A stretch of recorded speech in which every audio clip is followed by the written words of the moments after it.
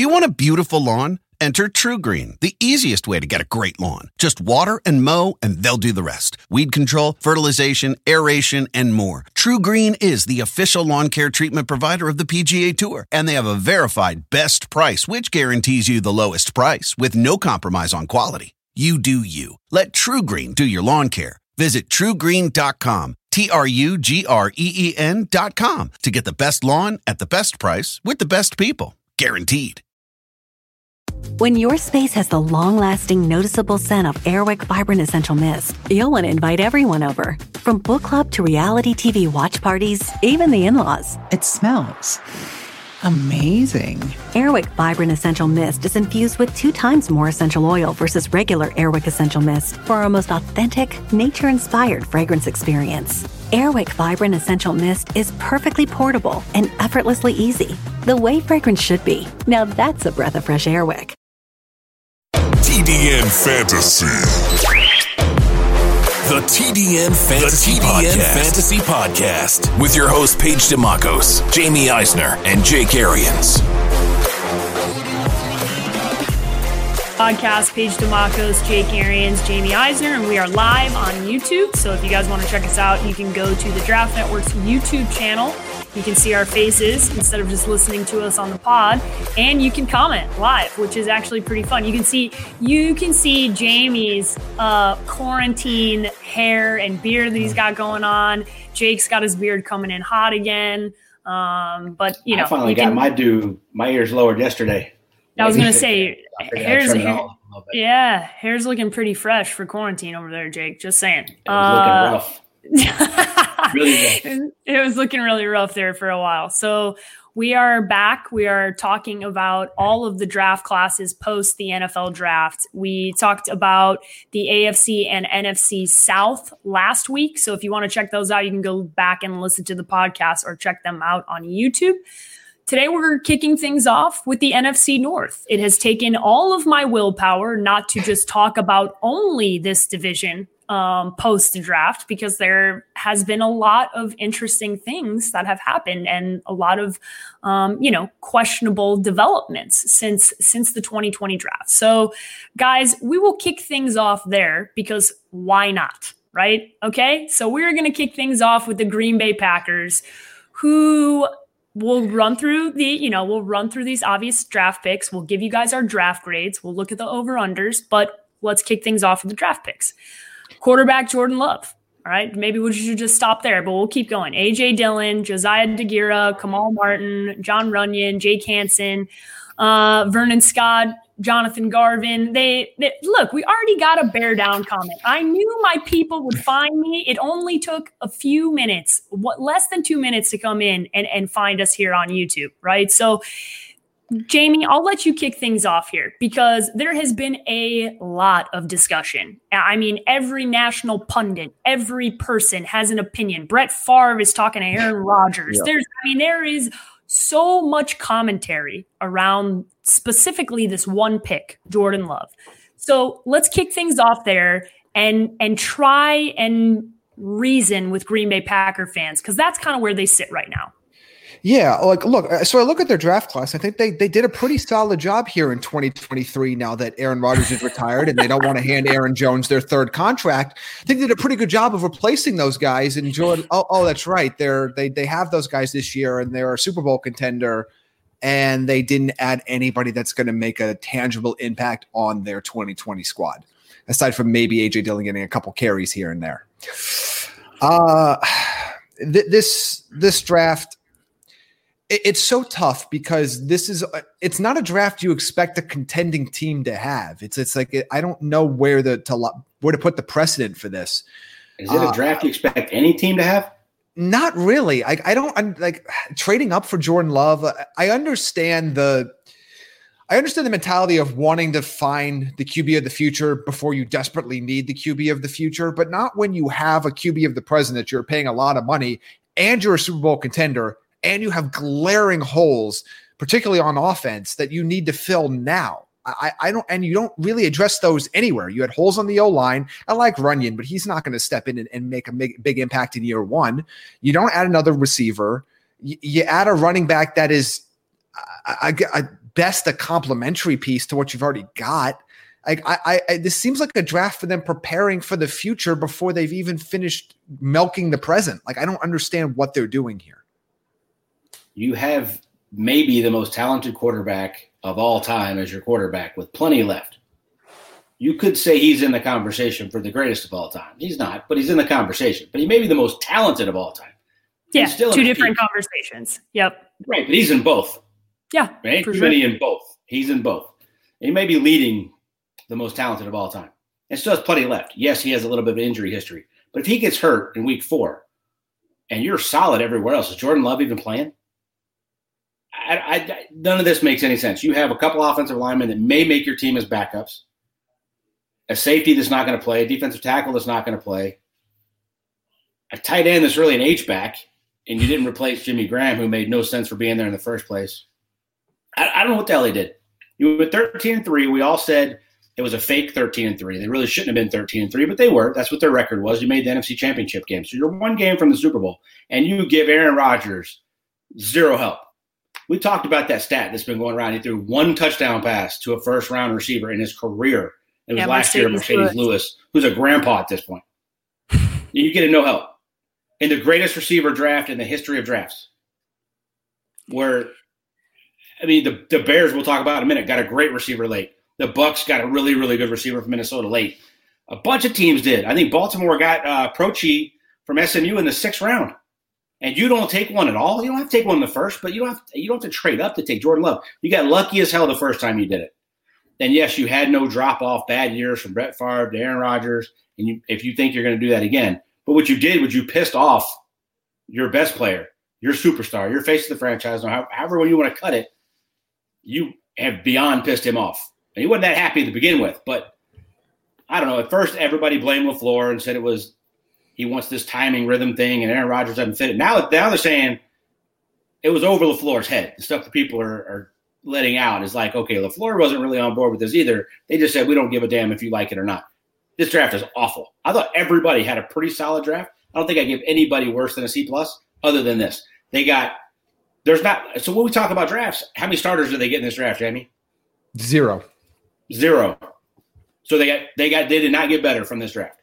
And I would actually downgrade their win total from this draft. I didn't even know that was possible. And look, the reality is, and we talk about this all the time, what's the one thing coaches hate more than anything else? Distractions. They drafted their own biggest distraction of the last half decade by doing what they just did. And I mean, it is what it is. Nobody is going to talk about anything other than that pick and Jordan Love versus Rodgers. And as good as Aaron Rodgers is, if you don't think for 1 second these shock jocks and these morning talk show people are not going to capitalize on a 2-interception Aaron Rodgers loss and pretend that Jordan Love should be in conversation to be a starter, you're nuts. Because you've created this situation now that you're going to have to answer for that has nothing to do with your win totals this year, and it's not in the best interest of your team. I don't get it. Like I regardless of what you think about Jordan Love, the prospect, I don't understand what you're doing right now. Yeah, it's not only the Jordan Love stuff. It's the fact that there's the glaring need, like consensus, every mock draft, every analyst, every person that does a mock draft, mocked them multiple wide receivers. And they did not draft one in the first round. They just didn't draft one. And that is mind-numbing if you are a Green Bay Packers fan, because you are watching this and you're going, we didn't address it in free agency. So you're sitting back and you're going, okay, we get it. You're not going to go get one of these guys. There were plenty available. That's fine. That it must be coming in the NFL draft. And then the draft goes by and you don't draft one, especially in light of the fact, like, we're going to talk about the Bears. We're going to talk about these other got late, very talented wide receivers that you could have added to this arsenal and put the cherry on top that Aaron Rodgers, not 4 hours before this draft started, is on Pat McAfee's show talking about how they haven't drafted a wide receiver in the first round in 15 years. And he is begging and pleading in that interview that this would be amazing if they could go out and do something like that. And then they don't do that. They they go, yeah, sorry, Aaron, we're going to move up and take a quarterback. I as much as I love making fun of this team, I have searched for every possible way that I could spin this, that it isn't just as bad as it is. No, it's just that bad. They didn't get any starters. They didn't address their biggest needs. They lost Brian Bulaga in the offseason. They pretend like they're going to be able to just fix that and just address that with a quarterback that does have injury issues. I think this is a big loss for them. And I don't see a way in which, Jamie, you give them a grade that isn't, at least a C- D+. No, they get a D- to this. I liked what they did in round 6 and 7, but again, they're dart throws at that point, and they're role players, and you know what I mean. Like, you're not getting anybody that's going to help you right now. And I know it sounds so easy to say, but I think it really needs to bear home. It is really, really tough to win a Super Bowl. Yeah, and that is the only goal that you should ever have as a team. Whether sometimes it's a long-term goal, sometimes it's an immediate short-term goal. The Green Bay Packers are in a Super Bowl window right now. There's no reason to do anything with your team other than put them in the best possible position to win the Super Bowl in 2020. They did not do that. They put themselves in a position to maybe be better off 3 or 4 years down the road at the expense of a current Super Bowl contending year of 2020. And you just can't do that. And it's not like Aaron Rodgers can't play. It's not like Aaron Rodgers can't play for another number of years. And even if you say you like Jordan Love, well, are you going to then prematurely move on from Aaron Rodgers? Because if the formula in the NFL is if you don't have a superstar quarterback, at least have a good enough quarterback on a rookie contract where you could build the rest of your team around them. How many years of Jordan Love's rookie contract are you going to have to burn before he's a starter for you? And that's going to limit that potential Super Bowl window down the road. So you're trying to shorten up a guaranteed Super Bowl window for a potential Super Bowl window down the road. Like, is Jordan Love going to be better than Aaron Rodgers? I doubt it. He can have a damn good career and still not be close to Aaron Rodgers. Aaron Rodgers will Brett Favre. I know. I don't know what they're doing here. I've thought about this in a million different ways. I don't see a way this makes any sense to me. It's not only that though. Like, you take AJ Dillon in the second round, who's not even a pass catching back. You already have your back. You're set. 250-pound bruiser. Okay, great. It's the NFC North. Cool, but he's not going to be on the field unless you have an injury. Your tight end that you draft in the third is basically an H-back tight end, move around guy. Maybe he contributes. I don't even see the rest of these guys getting on the field, much less not being a starter to a team that literally is in a Super Bowl window. And it also brings back the narrative of, could they have wasted Aaron Rodgers' career anymore? I mean, it literally brings back into Mike McCarthy got blamed a ton for wasting the Aaron Rodgers prime. He's still in his damn prime. Last I checked, he's still pretty freaking good. And you do nothing. This is awful. I keep looking at it hoping like one of these guys bounces off the page and I go, oh yeah, I forgot about him. No, it's not. No, and the thing I look at this too is you talk about productivity from those positions you already have. You've invested a lot of draft capital, time, money in Aaron Rodgers, rightfully so. You finally got the Aaron Jones that everybody was waiting to see unlock last year at running back. Are you now saying you're not going to pay him in favor of AJ Dillon? And then you invested a decent draft capital in Jay Sternberger, who you've been saying all offseason is going to be the guy at tight end, and we believe in him, and we don't need Graham. So one of two things: either you don't feel as confident about those guys, or you're moving on from those guys, or you spent in a Super Bowl window your first 3 picks on backup guys who are going to sit on your bench. Which is it? It's got to be. I find it hard to believe that is not the latter there, Jamie. We watched Aaron Jones have I have been begging, and it's bad from a football perspective because I don't want Green Bay to win football games.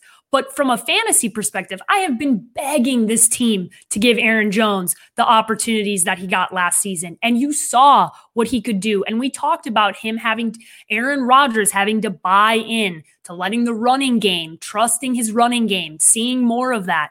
And he did that. And a lot of it was the fact that Davante Adams went down and he had a whole bunch of nothing out there to throw the ball to. And he had to rely on the running game because he didn't have a lot of opportunities. He didn't have any other options. And it forced him into this where we got to see this running game flourish. So to Jake's point, yes, the Jordan Love pick was bad, but it's almost as bad the pick in 2 and 3 where you go, okay, this isn't just about Jordan Love. This is about in your first 3 rounds, you come away with nothing that is going to impact this roster right away. And that's a huge problem for Green Bay. If they didn't trade up for Jordan Love, and then they would have taken a receiver in 2 and 3. Yes. And you can still take the value guys, the meat and potatoes guys later that may or may not develop. Like Jamie said, you're throwing darts. You went 13 and 3, you should be pretty damn good. 4th, 6th, 7th round pick should not be making your team anyway. But if they didn't trade up to do it, and then they still got Aaron Rodgers some help, I can say, okay, the guy that you really like fell to you. You didn't think he would be there. Yeah, maybe he should develop, and if Aaron's injury history, whatever, but we're still going to give Aaron some help. They didn't do that. They traded up to take the guy, and then they get zero help. That's the problem I have with it. I mean, I give it a D, and I literally downgraded them by half a game because they lost depth as well in this team. Yeah, and look, if you want to look for a 2020 draft comp, look at what the Eagles did. It's not apples to apples, but they need if they felt the back need for a backup or an insurance policy just in case, and they spent high draft capital using a 2nd round pick on them after they added a wide receiver to the roster. After they did that, so as Matt Holtman here in one of the comments, he liked the Jordan Love pick, but he said day 2 was lacking, and I think that goes to Jake's point. You could have saved this on day 2 if you would have added those weapons, saying, okay, maybe Love falls to 30. We can't pass on that value, just like Rodgers fell to them. I think it was at 24, and they can't pass that value. Okay, a little bit more understandable. Then you immediately address your other needs at those picks. They would have had a fine draft. It's the fact that they just basically took backups everywhere. And again, I like the linemen they took in the middle rounds, but those they got middle round value. Like those aren't going to be game changers for you, especially not early on. So I don't know. Your point, Jamie, you're telling me they shouldn't have been in the Marquise Goodwin for a 6th round pick stakes? Yeah, they should. More teams should have been. Look, I don't know if Goodwin's got a lot, but there are too many times, and this is not just a football problem. I see this in hockey and baseball too. People sometimes forget about these guys that go for low picks. I don't care if you only get 1 or maybe 2 years out of Goodwin. I'll trade it. You're not going to get anybody in the 6th round, most likely, that's going to impact your team in year 1, like Marquise Goodwin could. Yep. That's a worthwhile risk for a Super Bowl contender.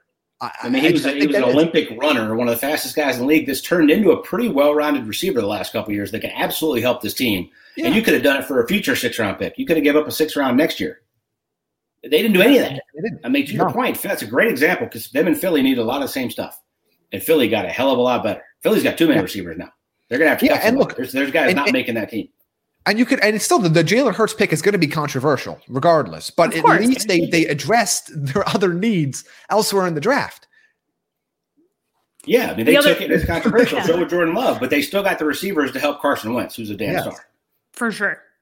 And I would argue that Carson Wentz's injury history is a little bit worse and a little bit more concerning for Philadelphia than Aaron Rodgers. I respect, with all due respect to Carson Wentz, he's not Aaron Rodgers. And I think you're looking at, but Jamie, it is a very comparable, as comparable as a situation could be. And you look at one situation that just happened to be much, much better. And I think the icing on the cake, as we'll wrap up the Green Bay Packers, as we've given them D's for this overall draft class. The icing on the cake for me as a Bears fan is that I always get told by Green Bay fans about how much more winning this team has done, right? And to me, winning equates to Super Bowls. In the amount of time since the 1985 Super Bowl, right? You're looking at that window of time because that's the Bears won. The Packers will have gone from having Brett Favre to Aaron Rodgers and come away with just one more Super Bowl than the Bears have in that time. Go look at the guys who have played quarterback for the Bears during that time frame. And Green Bay had 2 Hall of Fame quarterbacks, and they will have gone.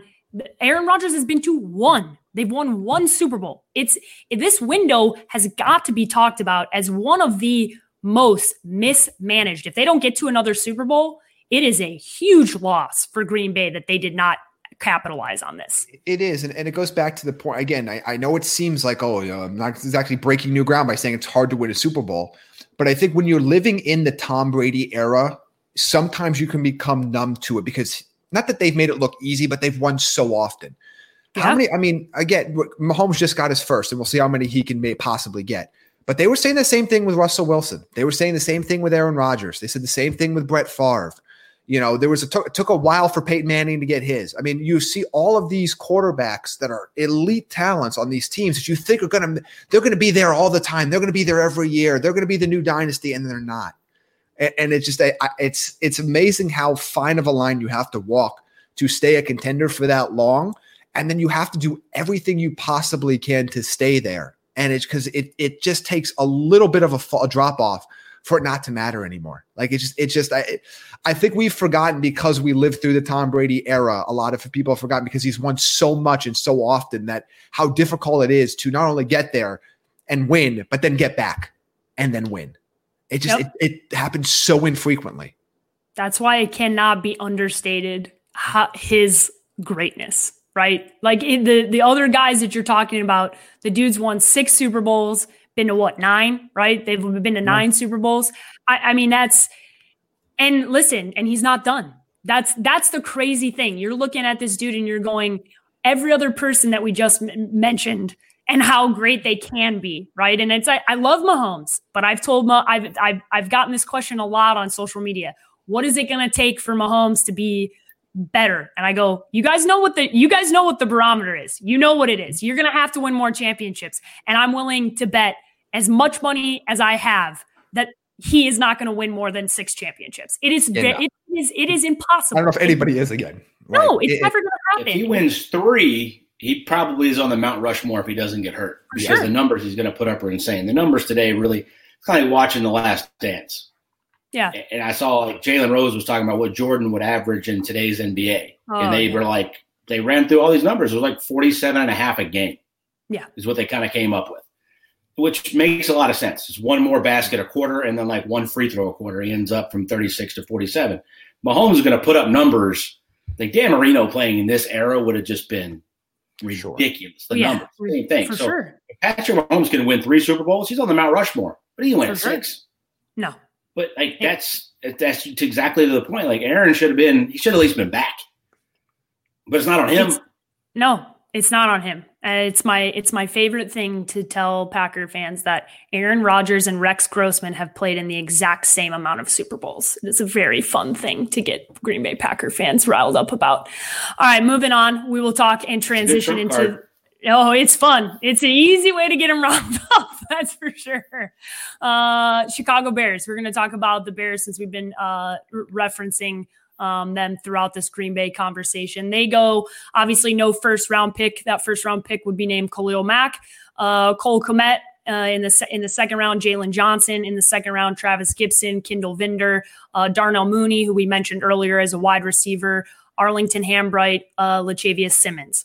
So what I forgot to mention in Green Bay is there are 2 we're looking at a fantasy impact dynasty, right? For top 50. This comes from Fantasy Pros. So there are 2 players on Green Bay and Jordan Love and AJ Dillon, but I want to focus here on Chicago, and Cole Kmet is in the top 25 as the 22nd ranked in a dynasty format, right? So if you're drafting for dynasty right now. So Jamie, your initial reactions to this overall class and then Cole Kmet's maybe fantasy value.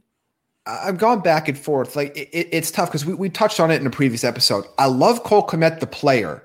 I just feel like Bears should stop bringing in tight ends just for a while. They need to put like an embargo on themselves from bringing in and just doing anything with tight ends. Again, he's an interesting fit. He's tremendously talented as a pass catcher. That's what he's going to be. I don't think he's going to be able to learn to block well enough, quickly enough to make an impact in that area in the next couple of years. But I like him as a vertical threat. Since it appears you're going with Nick Foles for the next couple of years as your starting quarterback there in Chicago, he does have a penchant for loving tight ends. He showed a degree of throwing to them a lot in Philadelphia. They were going to kind of go that way in Jacksonville. Didn't really get an opportunity to do anything in Jacksonville because of the injury. But I like the idea of loading him up there and having some help there. Is that where I would have gone without having a first round pick and having other needs? Probably not, but he's a good player. It's just more of the fit. He'll fit. I don't know. It's weird because it's not like he doesn't fit on the team. It's another area that I don't think they really needed to load up on with other issues. Like the Jalen Johnson pick a lot. I think he's a really good player. I thought so. Both those second round picks. Travis Gibson, Darnell Mooney is interesting. But to me, I think they're actually fine at receiver. I really do. I think Anthony Miller is a stud, and I want to see him healthy and out there for a full season. He's a really good player. Allen Robinson, if he played with any sort of competent quarterback in his career, we'd be talking about him in the elite class. He is a tremendous athlete, and we have gassed him up on the show a lot. We're going to continue to. He's just a tremendous talent. So they've got a lot of pieces there on that offense, but didn't have a ton of picks to work with, especially early on. You have 2 picks in the first 4 rounds, both of them in the second. So I thought they did okay, but I don't know. Again, I don't know how much of an impact Kmet's going to make in year 1 for them. Jalen Johnson might make an impact on that defense. It's already really, really, really good, but we'll see. To me, this whole offseason is still predicated on the quarterback situation. They don't pick up Trubisky's 5th-year option, which they weren't going to at $20+ million. I don't know how to feel about this team. They have a Super Bowl caliber defense. They have really good pass catchers. You think they're going to focus more on the running game this year, but their quarterback situation could be the thing that sinks them again. Yeah, I mean, look, Kmet's biggest comp was Zach Ertz. If he's 80% of Zach Ertz, he's pretty damn good. I don't think he'll be that in year 1 as a dynasty player. I do like him though. Jimmy Graham, I don't think is going to make the second year of this contract, even though they gave him a ton of money. And I think it'll be him. Jalen Johnson, I love. I mean, big physical dude from Utah, plays man. He's going to fit a lot of what Chuck wants to do if they're going to blitz and play man. Their corners were getting a little up there, and they lost a couple guys in that secondary. Mooney, if you're going to add a receiver, to me, you add the fastest dude you can draft late like that. And he's a burner. He's a 4.3 guy from Tulane. They can flat get it. And a lot of people around the league liked him a lot in this super deep receiver draft. Something that Green Bay should have done. Take a flyer on a burner late. See if you can help your team, whether that's a trading for Goodwin or drafting a guy like this. The thing I didn't like about this draft was they didn't really address that offensive line.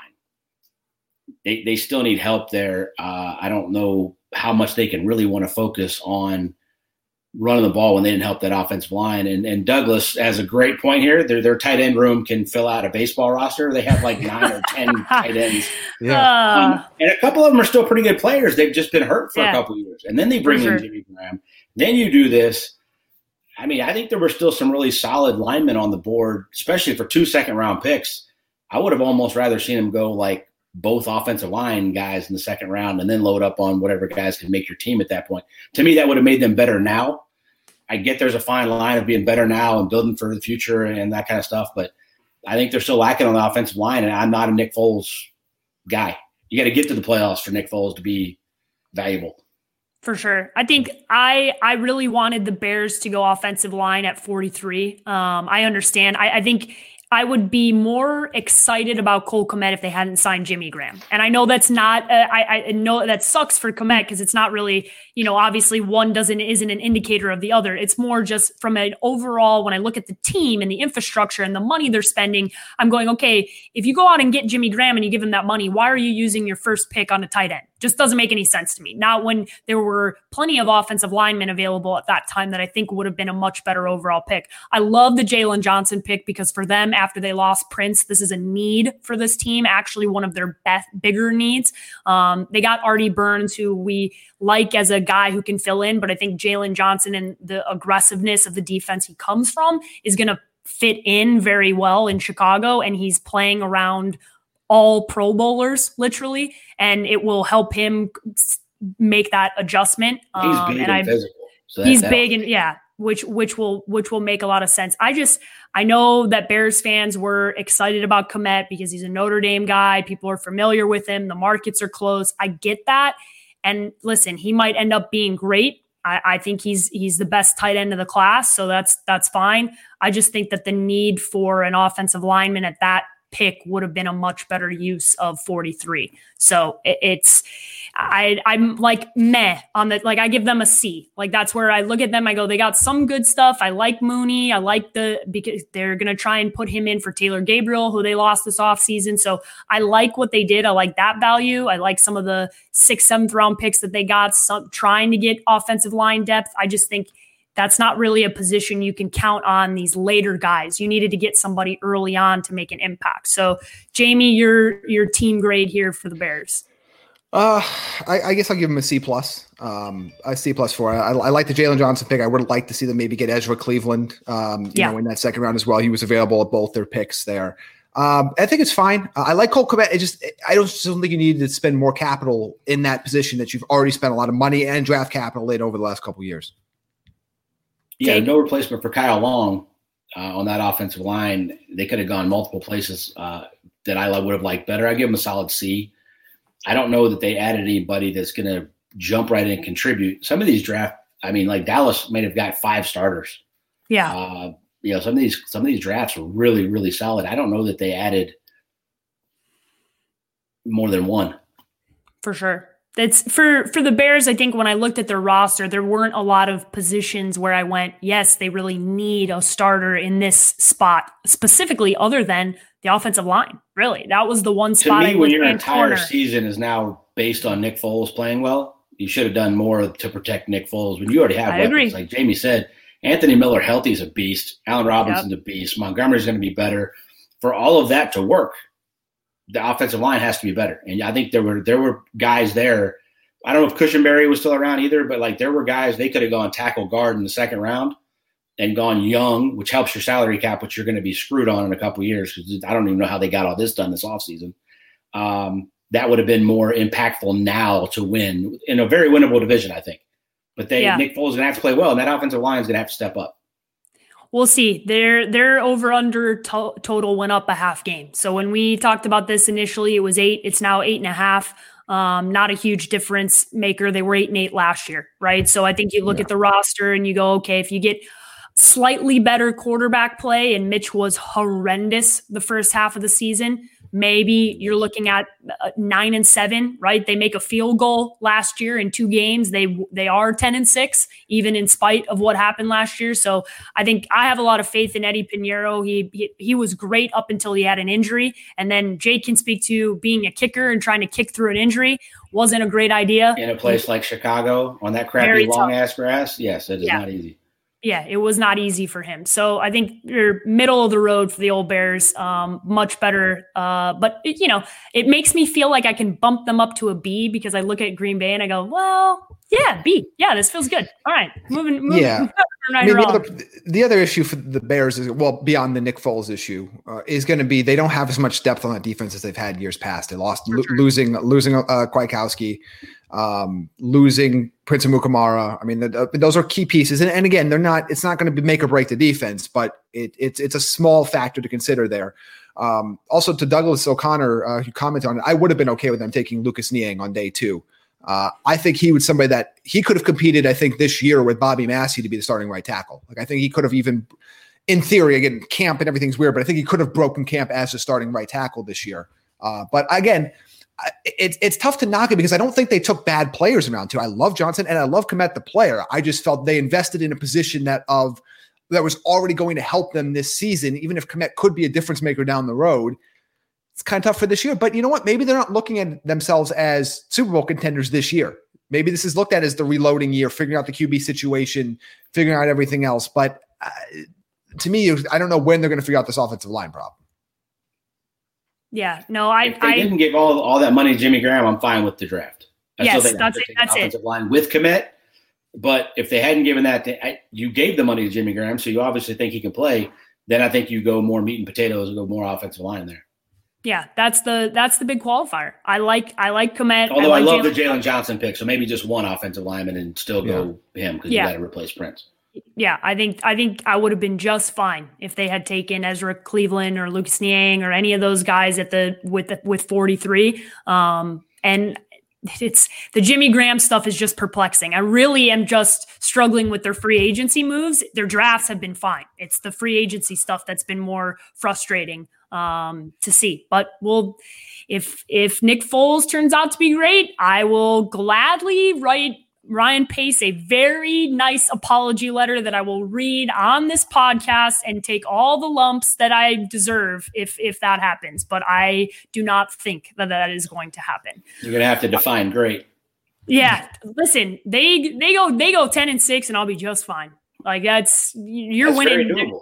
They're winning this division at 10-6. I truly believe that. So, all right, Minnesota Vikings, the team that had endless amounts of draft picks, right? So we'll run through most of these guys here: Justin Jefferson, Jeff Gladney, Ezra Cleveland, Cameron Dantzler, James Lynch, KJ Osborne, Harrison Hand. I'm not going to keep reading. They have so many draft picks. They had a lot of picks, right? But they had a lot of movement on this team. A lot of their capital was spent on defense, some offensive line depth.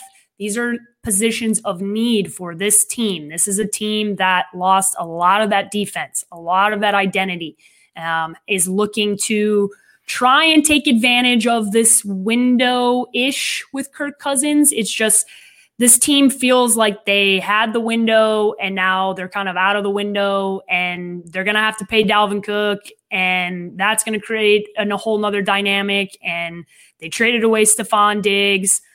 It's there.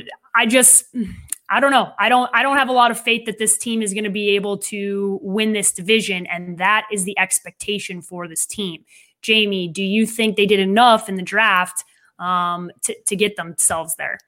I love what they did early on in the draft. Whether or not it's going to be enough in a tough division, I'm not sure. But look, I love the Justin Jefferson addition. That was a perfect replacement option. Again, he's not going to give you Stephon Diggs production in year one. Almost no rookie receiver does that. But he's a great piece that they could stick in the slot and then have a lot of success going forward. I love Gladney. Gladney's a playmaker. He can be aggressive. He can have some of those issues involved with that, but he's a playmaker. He's a ball hawk. He's somebody that I really liked. I was glad he went in round one because I thought that's where he should go. They need some difference makers on the cornerback side of their secondary. They have some difference makers at safety for now until there's talk they might have to trade one of them. But they have difference makers there, but they need some difference makers at corner. But this defense got decimated and at all levels. And it's a concern that you're not going to fix that in one draft. It's going to be younger. I like Dantzler as well.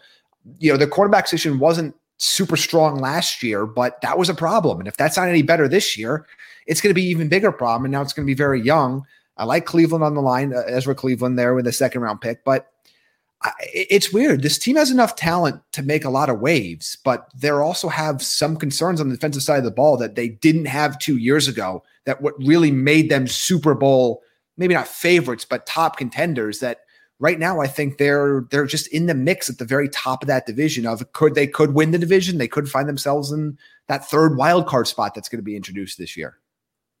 One, I like Kirk Cousins more than I like Nick Foles. So they have that going for them. And that doesn't say a hell of a lot, but I definitely lean towards the quarterback position there. I love what they did at corner because they all played man in college.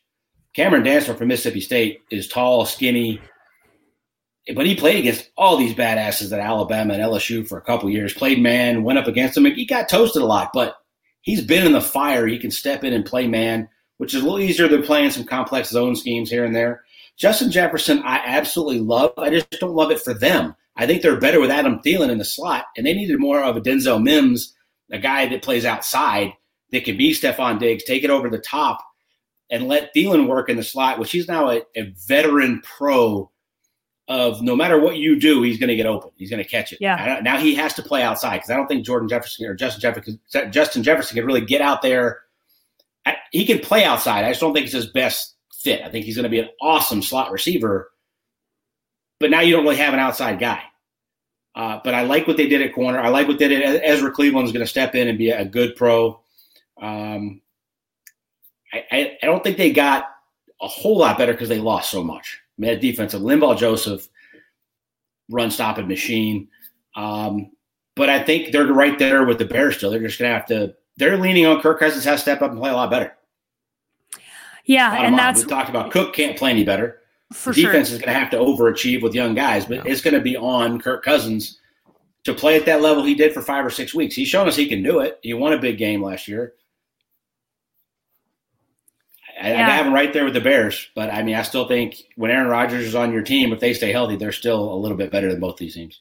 Yeah, and I know myself, obviously, I lead this train, and I'll point to that as a Bears fan. I look at Green Bay because Kirk Cousins and this team hasn't been able to beat the Bears over the last 2 seasons. Kirk is 0-4 against this team, and he lost to Chase Daniel in one of those games, and they lost in a must-win game to win in the postseason in 2018, where the Bears were starting backups. I mean, that's where I look at this and I go, the Bears defense has Kirk Cousins' number. He just cannot play when they play a matchup against each other. So I get I do like Kirk Cousins more than I like Nick Foles. As a Bears fan, I just don't look at the Vikings as much of a threat in the division. I look at Green Bay as still kind of the top end when you're comparing one versus the other. I think we have to mention the fact that they lost Kevin Stefanski too, so they're going to be a third offensive coordinator in 3 years. Are they going to be as heavy run as they were a year ago? I don't know. I think they're going to have to score more points because this defense isn't going to be as good regardless. I love Coach Zimmer, to Douglas's point. I mean, he's going to get exotic. That defense is going to play good for him, but young corners, they're all going to have to play. All 3 of these guys they drafted are going to play a ton. And a young left tackle is going to have to play. That's not a good combination either. But I think we have to talk about Kevin Stefanski leaving, who's been there for a long time. He was there with all those other guys too. But Dave Filippo getting fired the year before, Stefanski taking over, he left. I don't know. They're gonna have to score more points, which means they're gonna have to push it more on Kirk Cousins. Not great for continuity for your quarterback. I point to this all the time. This is an issue across the league where you're changing your offensive mind behind the scenes too often, and this is going to be another challenge for Kirk Cousins as he heads into year 3 with new contract, high expectations, a lot of pressure. But before we move off Minnesota, I need draft grades, and we need to talk about Justin Jefferson because he is the 7th ranked dynasty fantasy player coming off the Fantasy Pros list. That is as of right now. You guys can check that out on fantasypros.com. They've got their top 50 dynasty fantasy players, and Justin Jefferson comes in at 7. So Jamie, way too early thoughts on Justin Jefferson and your draft grade for the Minnesota Vikings.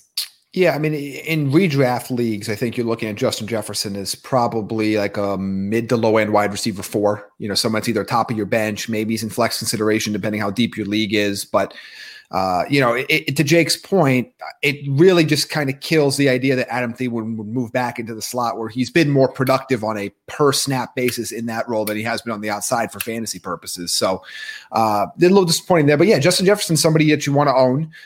Again, it takes rookie wide receivers a little bit more time to make a fantasy impact than rookie running backs. So that's something we always have to remind everybody, even in a class like this. But he's definitely an exciting player to own, and I would give the Vikings a B+ overall. Like what they did, I mean, their first 4 picks are all players that are going to help them at key positions of need. But like Jake said, they lost a lot this offseason. It's going to be a struggle for them to get back to where they have been the last few years. Is there any news on Everson Griffin? Is he still out there? There's just talk about him maybe coming back now. Just talk. Who's talk? Okay. I mean, if he does, that's a huge help to this team. To lose him and Linval Joseph off that defensive line, all 3 of those corners, I don't know. I mean, I give them a B, a solid B. I like them. Those guys are going to make an impact. I love Justin Jefferson. Don't get me wrong. They already got a really good guy playing that position. I think they should have gone elsewhere if they're going to have to throw it more and be more explosive. I do like him in a dynasty format because I don't know how long Thielen's going to be there. I mean, if he's that good and younger and cheaper, they'll move on. I don't know how big of an impact he's going to have other than he is a phenomenal route runner that catches everything. So Kirk Cousins is going to love him. I just don't know how you play with 2 slot guys on the field at the same time. Thielen has to stay outside. Yeah, it's going to be interesting to see how they make it work. But yeah, there's a lot of excitement in fantasy for Justin Jefferson for obvious reasons. All right, last team here, we're going to talk about the Detroit Lions. They went as we expected. There were a lot of conversation about that 3rd overall pick and whether or not they were going to try and potentially get their quarterback of the future, trade out, but they go with their biggest need after they moved on from Darius Slay. They get Jeff Okudah, one of the highest rated picks I can ever remember coming out of college, just when consensus across the board everybody had him just as close as you can be, ready to play in the NFL. And Okudah, they take obviously at that 3rd overall pick. They get DeAndre Swift, Quinton Cephas, Logan Stenberg, Jonah Jackson, Jason Huntley. They address a lot of what they need, right, guys? But this is a team that's now had 2 losing seasons. Matt Patricia really kind of going to be under fire here. I can't imagine that he's going to come into this season without a little bit of the hot seat, because as I've mentioned on this podcast before, they fired a coach that went 9-7 back-to-back seasons to hire Matt Patricia, Jamie. And that's where you look at this and you go, okay, how long is the leash for Detroit and Matt Patricia? I'm not sure. I might just be this year. We'll have to see on that. But I really liked what they did in this draft. Obviously, the Okudah pick, this is one of those ones, just stay where you are. I mean, if you lost somebody blew you away with draft capital, sometimes the obvious choice is the right choice. It was, at worst, this number 2 player on everybody's boards at a huge position of need, especially with or without Darius Slay trade. It was a huge position of need. You take Okudah there like that. I really like DeAndre Swift falling to them in round 2. Kerryon Johnson's talented, but is not proven that he could stay healthy. He's missed a lot of time early in his career, and you kind of have to have 2 backs for the most part nowadays anyway. Didn't have to spend first-round capital on him. Like getting him where they did. Julian Okwara can make an impact fairly early as a pass rusher on the outside. Liked him.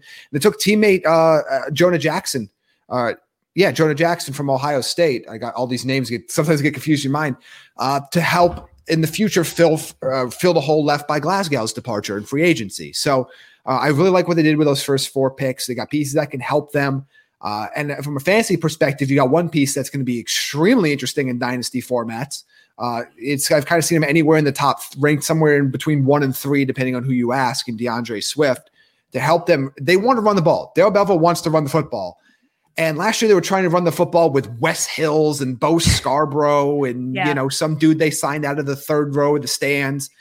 Now they have, you would hope that between Kerryon Johnson and DeAndre Swift, they will always have a pretty dynamic option in that backfield. Plus you're going to get Stafford back healthy. This could be a very interesting team. Like, their defense is still problematic, but that offense is not somebody you're going to want to face. And if you come in there with maybe a really good team, but some defensive holes, Detroit's going to take it to you.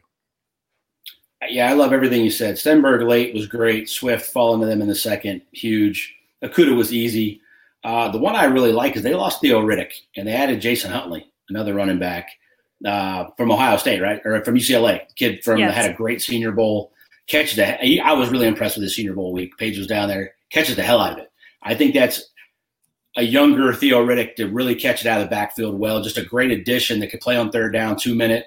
DeAndre Swift should be able to do that as well, but this kid's a little bit more of a natural pass catcher. I think DeAndre Swift and Kerryon Johnson will be kind of the same guy, but I love that pick. I mean, I'd give them an A. I got to give them an A. I mean, I don't know how much it helps Matt Patricia now, but whoever the next coach is has some really, really young pieces. I just don't think they're going to win enough games to save his job.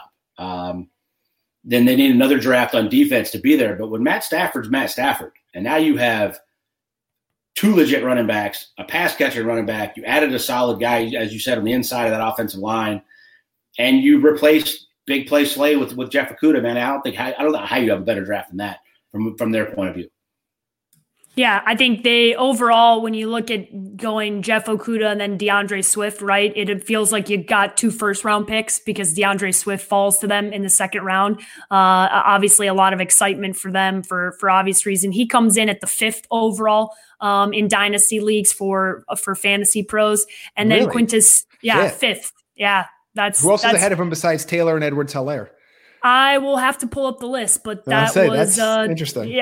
Yeah, I can't remember. I think it might have been, they might have had a quarterback in there. They might have had Burrow in that mix, which I think would obviously be very interesting. Man. But I don't fall into that category. I like Swift a lot, and I know that it's a need for them. So I'm excited for him from a fantasy perspective because Detroit struggled in the running game for a long time. So this is something that a big need for them. And then number 31 on that list is Quintus Cephas, who they got a wide receiver later on. I think anything past like 15 on this list is basically guys that you're just hoping turn into something. And I get that. It's dynasty. Yeah. That's what you do. He's worth talking about. Kind of. Look, they have solid receivers. I love the player. The kid was Wisconsin, big, physical, but he's slow. Yeah, he's not going to be able to separate in the NFL. He ran like a 4.87 or something. Had a great Rose Bowl, had a good career, has a really cool name, makes some awesome plays above his head. I just don't – other than the red zone or somebody getting hurt, I can't see him getting open. I mean, I don't know how that helps you in a dynasty league, and they're already pretty loaded at receiver. And even in dynasty, who's his quarterback in 2 years? Because it's not going to be Stafford. So, I mean, that's again, I don't know. But again, you like Paige said, you're throwing darts at that point in dynasty formats. But in redraft leagues, I think it's a complete you don't pay attention. But in dynasty, again, you're throwing darts late, and sometimes these guys you have them your entire career. I mean, some of these dynasty leagues play a certain window of time, like 5 years, or you have to give up the draft pick you took for them. Sometimes you just get them in perpetuity. So it's worth a dart. If he ran 4.65, I'd love it. Sure. He just played. They would have gotten him where they did. He ran the same speed that he played in the Big Ten. He can block his ass off. They run it a lot at Wisconsin. Yeah, I was going to say, he's a great blocker. There's a lot of that you'll see. That's what they ask you to do at Wisconsin. Final draft grades here, both A's. Is that what you guys are thinking? I give them an A, but I think I want to go back to the DeAndre Swift point because he might be my number 2 in dynasty formats behind Jonathan Taylor. I'm going to pull up that list and bring it. You can. But Clyde Edwards-Helaire was ahead of him. And I don't have him ahead of him, but those top 3. I think you can put in any order. I don't think it's worth arguing. Unless you're talking about a super flex league. If you're talking about multi QB leagues, and then the value of the rookie QBs change a lot, especially somebody that could start right away. But Burrow doesn't run enough for someone that I think you have to invest a top 5 dynasty pick in. Like I like Burrow a lot, but you can find QB1s in a single QB league fairly easily, even in dynasty formats. So unless you're looking at a roster that has like Drew Brees and Tom Brady on it, you're going, what am I going to do 2 years from now? I don't think you need to spend that kind of draft capital on Burrow. Those guys are really interesting because they're all splitting time in year 1, but in year 2, I think they're all the guy. And they're all 3-down guys. So that's going to be really interesting. I mean, 2 years from now, I think you're talking about the top of the running back class all the way around in fantasy is those 3 guys. Yeah, the rise and fall of the running backs is something that happens very quickly. I just asked Todd Gurley. There's a short window of time where you're at the top, and it's refreshing here really, really quickly. Saquon's going to be there. McCaffrey's going to be there. Yep. Kamara's going to be there, but these 3 guys in 2 years with the offenses they're playing in, it's going to be depending who the quarterback is in Indy with Jonathan Taylor. Because with that offensive line, I don't know. I think they're going to jump right in the mix as those even with those other guys we just talked about. Yeah, I mean, look, if the Colts don't re-sign Marlon Mack and Jonathan Taylor shows anything this year, he's going in the second round next year. I mean, in fantasy drafts. It'll be that high. And same thing for Edwards. I'm very curious to see because nobody really has a definitive set of ADPs out yet because it's, May. But I'm very curious to see where some of these guys go because I feel like they're all going to get overdrafted in year 1, but I want to see who gets pushed up the most. I imagine it's Edwards-Helaire just being attached to Kansas City's offense. It's just going to be – I don't know if I'm going to be able to own any of these guys in fantasy the way I think they're going to get pushed up draft boards, but we'll see what happens. Yeah, I would agree, as we all tend to be more on the value side than trying to overdraft these guys. So – guys, we will talk. I will bring that list. I will bring that list to our next podcast on Wednesday, and we will talk about the top 5. Just have a little fun, argue about it way too early. It's May, but listen, we don't have any sports to watch, so this feels like a really good opportunity to just argue and have some fun and let people comment with us on the side. We've had a lot of engagement today, so thanks to Douglas and Matt, who've been going back and forth pretty much throughout the show on YouTube. So if you're listening to the podcast on Spotify, Apple, wherever you're listening to it, jump on with us on YouTube. This is fun. We are able to see what you're saying as we're doing this live. So it's been fun to see the back and forth from everybody here. We will end with parting thoughts as we always do. Jamie, your parting thoughts on today's podcast. Just one note, because I do want to bring up a point that Douglas brought up in the comments about if and we talked about this on the show before, talking about Patricia's long-term future in Detroit and how it could have been possibly prolonged if they took a quarterback at 3. To me, My best guess is that he's not the Lions head coach next year. I think there's a good chance that he's the Patriots defensive coordinator next year at this time. But, we'll see. It's an interesting division overall, just because I don't know. Like, I know the Packers won 13 games last year, but we said, I don't know how many different ways we could say they're not a 13-win team. Even before this, even if they took the players we wanted them to take and they didn't take Jordan Love, they still weren't a 13-win team. I think they're about a 10-ish win team. I think the Vikings are in that like 9-ish win category. I think the Bears are in that 8-ish win category, depending on the quarterback situation. Again, I knocked it down because I don't believe in Nick Foles at all. I haven't fully given up on Trubisky yet, but I might have been forced to based on who starts this year. But I think they're kind of hanging around there. And I don't think the Lions are going to be very good record-wise, but they're going to be in a lot of games if Stafford's healthy. They have a lot of pieces. They have a lot of high-end pieces on offense with Stafford and Golladay and Marvin Jones and Hawkinson and Swift and Johnson. So, like, they have a lot of pieces there that you go, they could cause some problems for teams, particularly teams coming into Detroit. They could cause a lot of problems for teams. So it's going to be a tough division for all of these teams to navigate. And I think it's going to kind of suppress everybody's win totals just a little bit. Yeah, to your point, I made that same exact point about taking Tua at 3 could prolong both of their careers. And I think the GM and the head coach are both going to be out after this from not doing that. But look, if you have any defensive injuries, you don't want to play the damn Lions. I think the Packers are the top of this division, but you don't want to play them if there's any injuries. Yeah, I think this is where I thank Matt Holtman, because I can obviously tell that he's a Bears fan, for continuously reminding me that Matt Nagy is 8-0 against the two bottom tier teams here, the Minnesota Vikings and the Detroit Lions. So as always, this division always plays tough. There's no gimme. It doesn't matter what year it is or who's the quarterback. They're always grimy, fun games between all these teams. And it was fun. My parting thoughts, mostly thank you to these guys who've been going back and forth with us on YouTube. Look forward to having more interaction in the future. Jamie, how can everybody follow you on social media?